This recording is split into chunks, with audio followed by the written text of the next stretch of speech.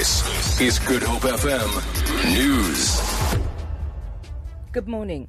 The 18 learners from St. Mary's Diocesan School in Pretoria who were on an educational trip to Nepal are due back home on Thursday. The girls are reported to be safe after an earthquake ravaged the country on Saturday. The death toll from the disaster has reached 4,310. Stuart Morris is Global Operations Director for World Challenge, the organization that arranged the St. Mary's learners trip. The presidency says the remaining names of the foreign nationals killed in the recent xenophobic violence will be released as soon as the victims have been conclusively identified. Presidential spokesperson Mac Raj says this follows media inquiries about the names of the foreign nationals who were killed. 4 foreigners and 3 South Africans were killed during the violence. During his Freedom Day speech yesterday, President Jacob Zuma released the names of the 3 South Africans killed in KwaZulu-Natal.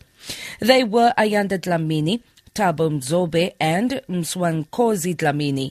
President Zuma also named the Mozambican who was stabbed to death in Alexandra, north of Johannesburg, as Manuel Josias. The man had been initially identified as Emmanuel Sitoli.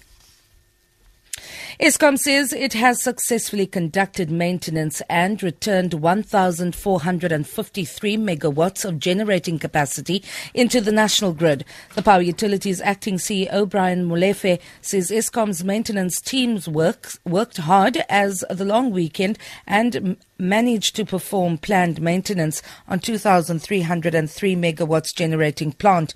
Molefe has not given details of where exactly the maintenance has been carried out. He says the network remains constrained. A state of emergency and a week-long night curfew have been declared in the U.S. city of Baltimore to curb rioting.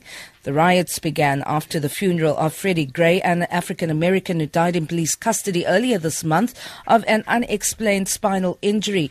Some city officials say the disturbances are the worst since the riots that followed the assassination of Martin Luther King in 1968.